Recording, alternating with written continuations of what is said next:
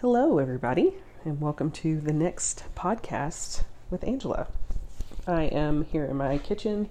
You're going to hear some noises. I'm putting up dishes and getting lots of stuff cleaned up. Here's bottled waters. We are going to experience a snowstorm here in the next few weeks, and so we had to get some preparations done for that. And sitting around the house, but I wanted to get a few things done when it comes to this podcast. So last podcast, it was a somewhat of a rebuke of what you should be doing as a minister of the gospel, not allowing current hot topics and temperatures of what people think we should be talking about or calling to recognition, false teachers, false prophets, et cetera, and how my opinion, and like I've said before, it is my opinion, is that we shouldn't be doing that. It is not a call of God that has been placed on your life. Our call is to preach the kingdom. Jesus preached the kingdom. We preach the kingdom. Did he warn about false teachers? Yes. How are we going to know who the false teachers are? A lot of people say, how are we going to know unless I point them out? We're going to know because we're so filled with the Holy Spirit that his Spirit leads us to discernment and all truth. But if we're not teaching how to be fed through the Holy Spirit, and all we're teaching is opinion, you're causing more dissension and strife than you are actually helping the body of Christ. Now, do I agree with most pastors and teachers out there? No, I do not. I don't. There's some teaching that I believe is unhealthy, but that is up to the Father to take care of. I hold with firm convictions that us as ministers, I'm using air quotes, ministers of the gospel, it is our job and our job alone to preach the kingdom. If you feel like someone is taking God's word out of context, or they are basically preaching heresy, okay? Not false doctrine, but heresy. Heresy is that Jesus isn't the Son of God. Heresy and blasphemy is that there are more ways to heaven than just Jesus. That is very harmful doctrine, and it's doctrine of the devil. Jesus is the only way. He is the truth, and he is the life. And no one can come to the Father except through Jesus. Pouring out the mop water. So, if those people aren't teaching that, then really it's just a disagreement about doctrine. You don't believe that we should be teaching on prosperity, even though God says that we will be prosperous, be in health and prosper even as our soul prospers. And you're like, oh, that's spiritual prosperity. Well, throughout the whole entire New Testament and Old Testament, God teaches and shows people what it means to be prosperous. Abraham was prosperous. The children of Israel were always prosperous. That's why they had a target on their back, especially the Philistines, because they wanted that prosperity, and they knew that the Ark of the Covenant was the key to that. So they were always trying to steal it so that they can have the prosperity and protection that the children of Israel had, because they knew that their false teacher, their false deity did not provide that. So they wanted what the children of Israel had: protection and prosperity. God talks about it many times. Now, do I agree with pastors who talk about, getting a yacht or jet planes? Not necessarily, but I don't know a lot of them that truly teach that. Maybe they did it once, but that is not their foundation of their teaching. And that's my biggest hang up right now, is that people are taking quick little inserts of ministers saying certain things and completely tearing apart that minister for something he or she may or may not have said once, and throwing everything else that they say out the window. And they teach that Jesus is the way, the truth, and the life. They teach that he is the only way you can achieve freedom, reading your word, praying, and growing closer to him. And because people disagree with a few doctrinal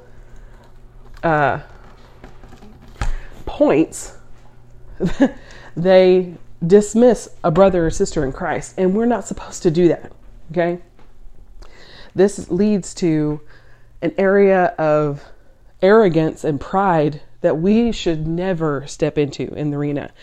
Not only that, but if you're not able, and I need to reiterate this because I don't think people hear it whenever I say, and this is the big kicker for me. If you're not able to go to that pastor, like I said before, Stephen Furtick or Joyce Myers or Joel Osteen, if you cannot sit in front of them one-on-one like a prophet would, because that's what you're calling yourself if you think and you feel like you're called to call out a minister of God for their wrong, rightly dividing the word of truth. If you can't sit in front of them, across from them, and openly rebuke them as a minister or someone that, because basically you're calling yourself their head, someone who's over them spiritually. If you can't do that, you're wrong. You're in the wrong, 100%. There's no way around that. You can't dismiss a lot of scripture and examples of that throughout from the beginning to the end, how God set up order. You can't ignore that just because you disagree with a few points of theology that you heard from someone's, or they took a soundbite from some sermon and you got on board because that's what the newest hot button and topic. You just can't do that. Like I said, it causes unnecessary strife and division in the body of Christ. Well, what should we be doing? We should be praying for them. I have to reiterate that over and over and over again. I'm not a perfect believer. I strive to do everything that God has called me to be as a wife, a mother, a daughter, a member of the body of Christ, a sister in Christ, a sheep to a congregation. I try to strive towards what God wants me to be in every shape, form, and fashion. Am I perfect about it? No, I make mistakes.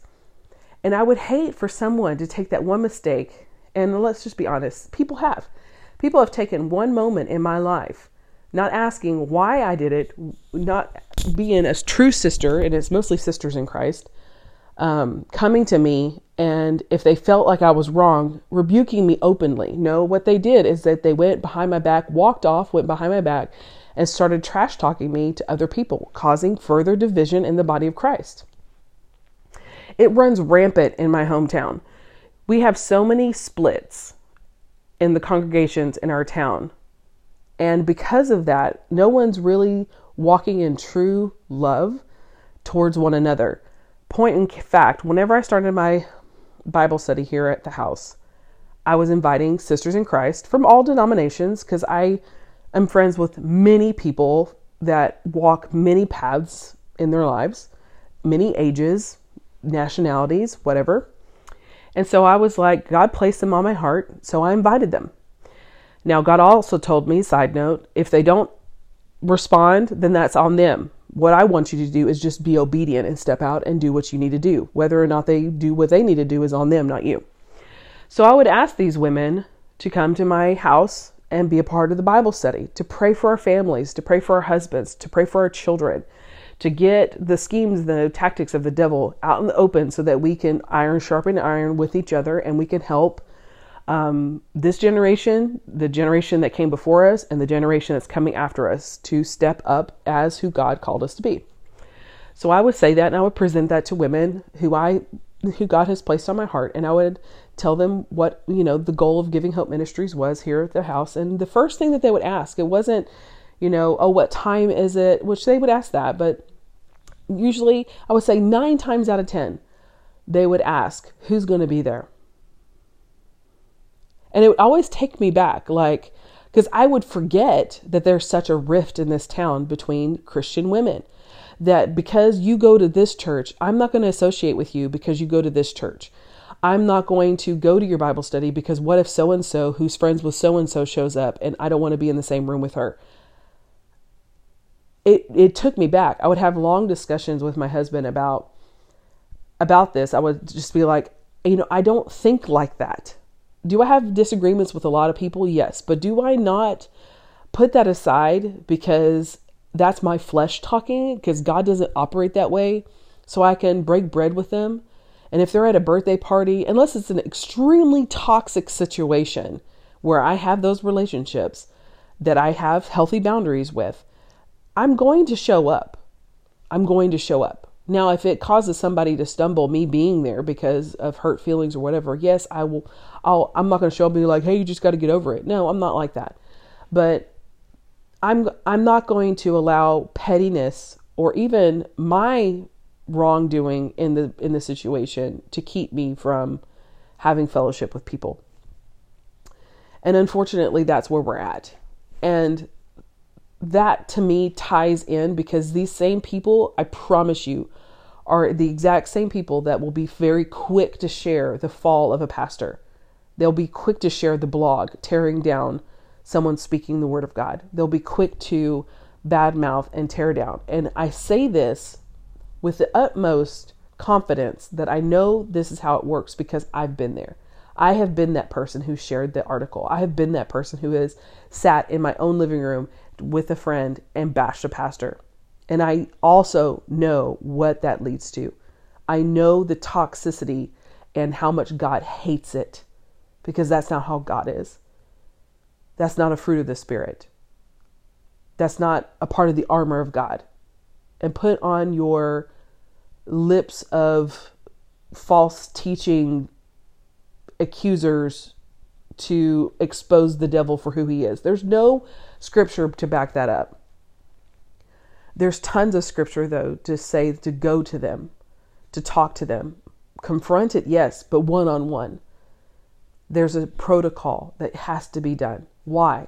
Because that's where healthy relationships are. That's where conviction is. That's where the Holy Spirit is. And wherever the Holy Spirit is, there's also peace and patience and kindness and goodness and gentleness and faithfulness and self-control. And it cultivates this heart that whenever you see your quote unquote enemy in the body celebrating, you can celebrate with them. When you see them get the new promotion or the new job, or they are celebrating their child's birthday, you won't look at it in contempt and anger and spite and with this eye like you don't deserve this.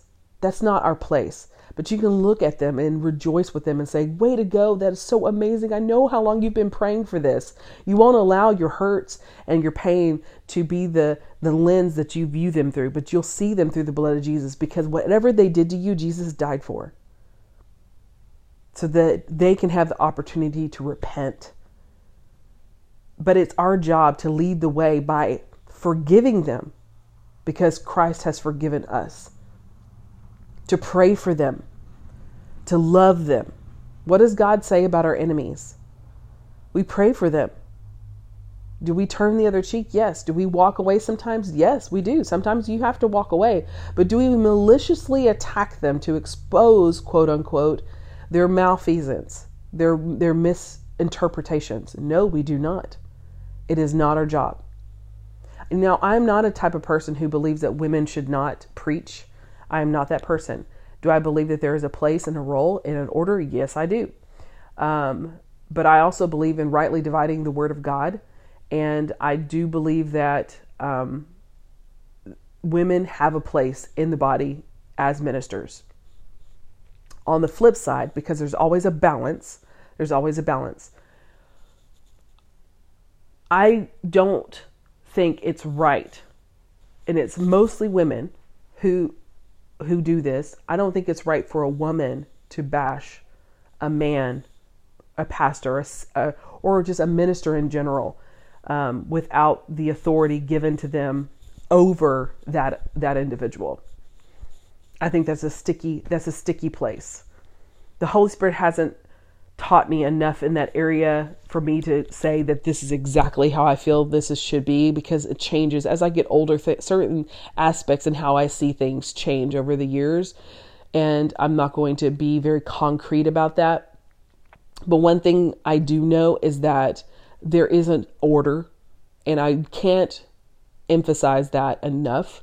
And God honors that order. And if we honor that order, then He will give us audience where we might not ever think we would get audience with.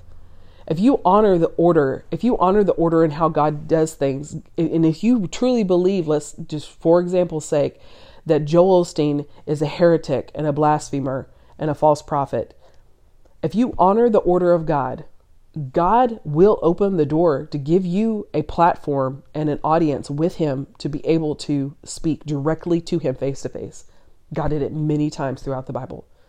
Many people who had no place or real rhyme or reason to be in a throne room with a king.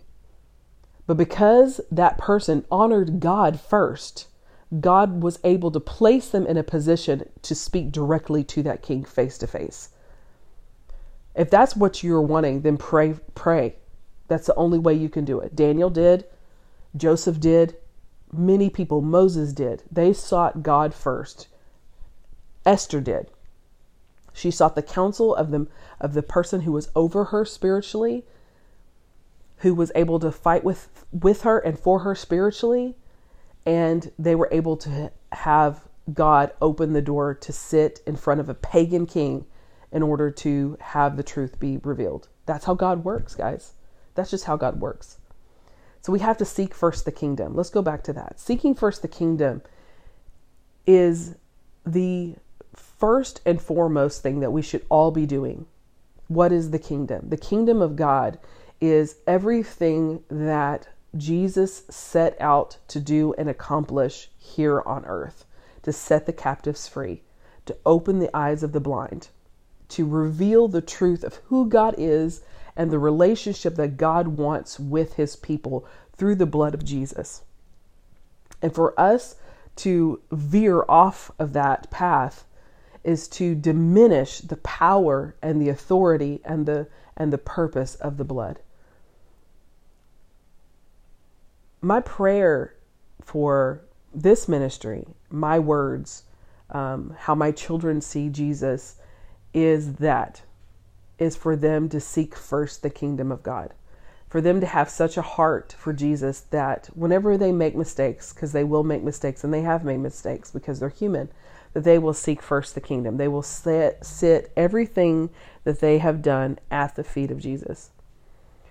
That they won't think of Christians as these cynical, spiteful, hateful people who are so narrow-minded that they don't see forgiveness anymore. All they see is legalities. All they see is legalism. And yes, I believe God is a holy God, and I believe there are certain things that we have to do as believers, and He expects us to do because we represent the kingdom of heaven. But everybody is on a journey to seek that, and everybody is battling an enemy right now that is fighting with them to keep them from that truth. And so for us to add to that, for spitefully saying things about other believers and question and making people question whether or not they're good enough to be a part of the kingdom of God, is not helping the situation. I was talking to a lady the other day. Her name is Lillian, and she's from Kenya, and it was just such an amazing opportunity to be able to speak with her. And she said she listened to the last podcast and how she was talking to her daughter about this. And I was telling her that's my struggle right now as a mom of children who are about to leave my home, watching them question things because of what they see on the internet of how Christians are being represented. And they'll sit and they'll listen to Stephen Furtick, and they'll listen to different pastors that they, at that moment in that season in their life, the Holy Spirit has led them to. But then they'll go on TikTok or they'll go on Instagram and they'll see people bashing these very people that they have been learning how to draw closer to God with. And that upsets me, because as a mom, I pray for God to put seeds and sowers in their path to water where we have sown, that they'll come be the Apollos and water, so that God can give the increase. But then I have brothers and sisters who have been misguided coming and trying to pluck up those seeds. And I have to counter it by saying, no, that's actually wrong. We can't talk about people that way. We can't, because there's no grace in it. There's no grace. There's no mercy. There's no forgiveness. There's, it's like, chasing your tail. It's like biting your paw. What's the point? You're attacking your own body. I'm going to continue to teach on this because I believe it's becoming feverishly addictive, because it is, like I said, it's such a hot topic, and it's a trigger response. It's a trigger thing where people want to see the train wreck. They want to see, especially Christians, they want to see Christians be torn down. They want to, oh, I knew something was wrong with them. Oh, I knew something was wrong with that. And I've been seeing it more and more. The algorithm keeps bringing it to me, especially on TikTok. I follow quite a few people on for certain aspects, because I don't watch regular television, that I use it for just to see what's going on in the world, honestly. But every once in a while, I'll get this person come across my feed to say the dangers of Hillsong, the dangers of Bethel, all these things. I'm like, okay, but what are you doing? So you're telling me that all these things are wrong. What are you doing to counteract that? Are you going to write some songs to help people have something to worship?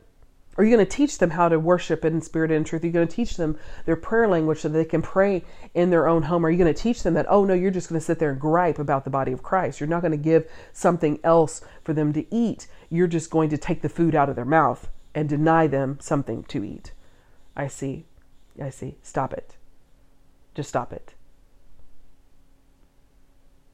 If you're a person and you're listening to Oceans by Hillsong, and you're verbally saying, Spirit, lead me where my trust is without borders, where I can walk upon the waters, good for you. I pray that the Holy Spirit just quenches your thirst so that you seek Him with all your heart, that you are so on fire for God that you don't listen to any other voice but the Holy Spirit. If you're listening to Bethel and you're listening to Reckless Love, Lord, I just pray that you remember that He will leave the 99 to chase after you. That you remember that Jesus loves you so much. You don't focus on the word reckless, but you sit there and say that there's no mountain He won't climb up. There's no wall He won't tear down. There's no lie He won't break down. There's nothing that He won't do to get to you. That you won't think about all the negative of it, but you'll listen to the truth of it. Because He does. He will leave the 99 to chase after you. There's so many beautiful songs out there written by imperfect people. And in that moment of their imperfection, they found the words to articulate exactly what they were going through in that moment. Just like David did, just like Solomon did, just like Moses did, just like Aaron did, just like Esther did, just like Jael did. They had these moments of imperfection. But in those moments of imperfection, they were seeking God with all their heart. Did they always make the right choice and do the right thing? No. That's why we have such imperfection in the Bible. And we see the perfect God through human imperfection. And it's a beautiful thing. It is so powerful and it's so amazing and it's so glorious. There's so many beautiful people that are just struggling every single day just to feel an ounce of worthiness for the cross. And I know we can't strive to that. We can never honestly be worthy of the cross. We just have to accept that Jesus just loves us that much. But the enemy doesn't play like that. The enemy doesn't talk like that. He wants us to feel unworthy. He wants us to pick apart every single stinking thing and not see the beauty of God's redeeming love in the imperfection of humanity. Satan doesn't want that. So he sends Christians who are on this pious, prideful road to get us to look at the imperfections and instead of seeing the perfect God that we serve. Because life isn't going to be perfect until Jesus steps his foot down and redeems us all and judges us and gets us purified to be able to stand in his presence once and for all for eternity. No life is going to be perfect. Men are going to fail. That's why we don't serve men. We serve God. We serve Yahweh. Through the Holy Spirit, we go through this imperfect world the best we can, striving every day to put our sinful nature down in order to walk a life that shows people that they too can do and strive until they hear the trumpet blast. That's our job. That's seeking first the kingdom of God. It's not picking at sores and festering and becoming a cancer to the body of Christ. It is lifting our brothers and sisters up, because believe it or not, you too are going to have a moment in your life where you're going to stumble and you're going to hit the ground hard. And don't you want to sow seeds of mercy and grace and forgiveness so that you can reap that back on you? So when people see you stumble, they're not going to be like, look at that horrible person. I knew they were a false teacher. I knew that I shouldn't. Or do you want people to look at you and say, it's okay, yeah, but get back up again? We are the getting back up people. And not only that, but when we see people stumble, we're also the forgiving people. We're also the mercy people. We're also the grace people. We're also the people who keep our mouths shut, because we know that Christianity and walking through this world is not easy. It is hard. But one thing we do know, and one thing that I pray that you understand, that the gates of hell will not prevail. Every knee is going to bow and every tongue is going to confess that Jesus is Lord. And it's up to us to pave the way so that people are not stumbling over us, but we're helping to carry them until the end, to run our race, our very imperfect race. God is good, guys. Let's not lose sight of that. And he loves us, each and every one of us. So before you share that post or that tweet or that video or that blog, or even whenever you see that person tearing down that minister yet again, pray for that person, that the eyes of their understanding are opened. Don't do what they're doing and bash them. Because every time I see that, I say, Lord, I just pray for them. They don't know what they're doing. Lord, forgive them. Forgive them for attacking the body of Christ, attacking brothers and sisters that they don't even have fellowship with. Help them to love their family, because that's what we are. We're a family. We're not a perfect family. No, we're not. But we are a family. Every single one of us. And I can't wait to rejoice with all of y'all in the end. And I pray that each and every one of you, including myself, makes it to hear, well done, my good and faithful servant. Come in and enjoy the kingdom. Amen. All right. Well, that's podcast number 2. I'm going to divide this up and release it today. I hope y'all have a blessed week. Know that I'm praying for you, and that the enemy is a defeated foe, and we overcome by the blood of the Lamb and the word of our testimony. Love you guys.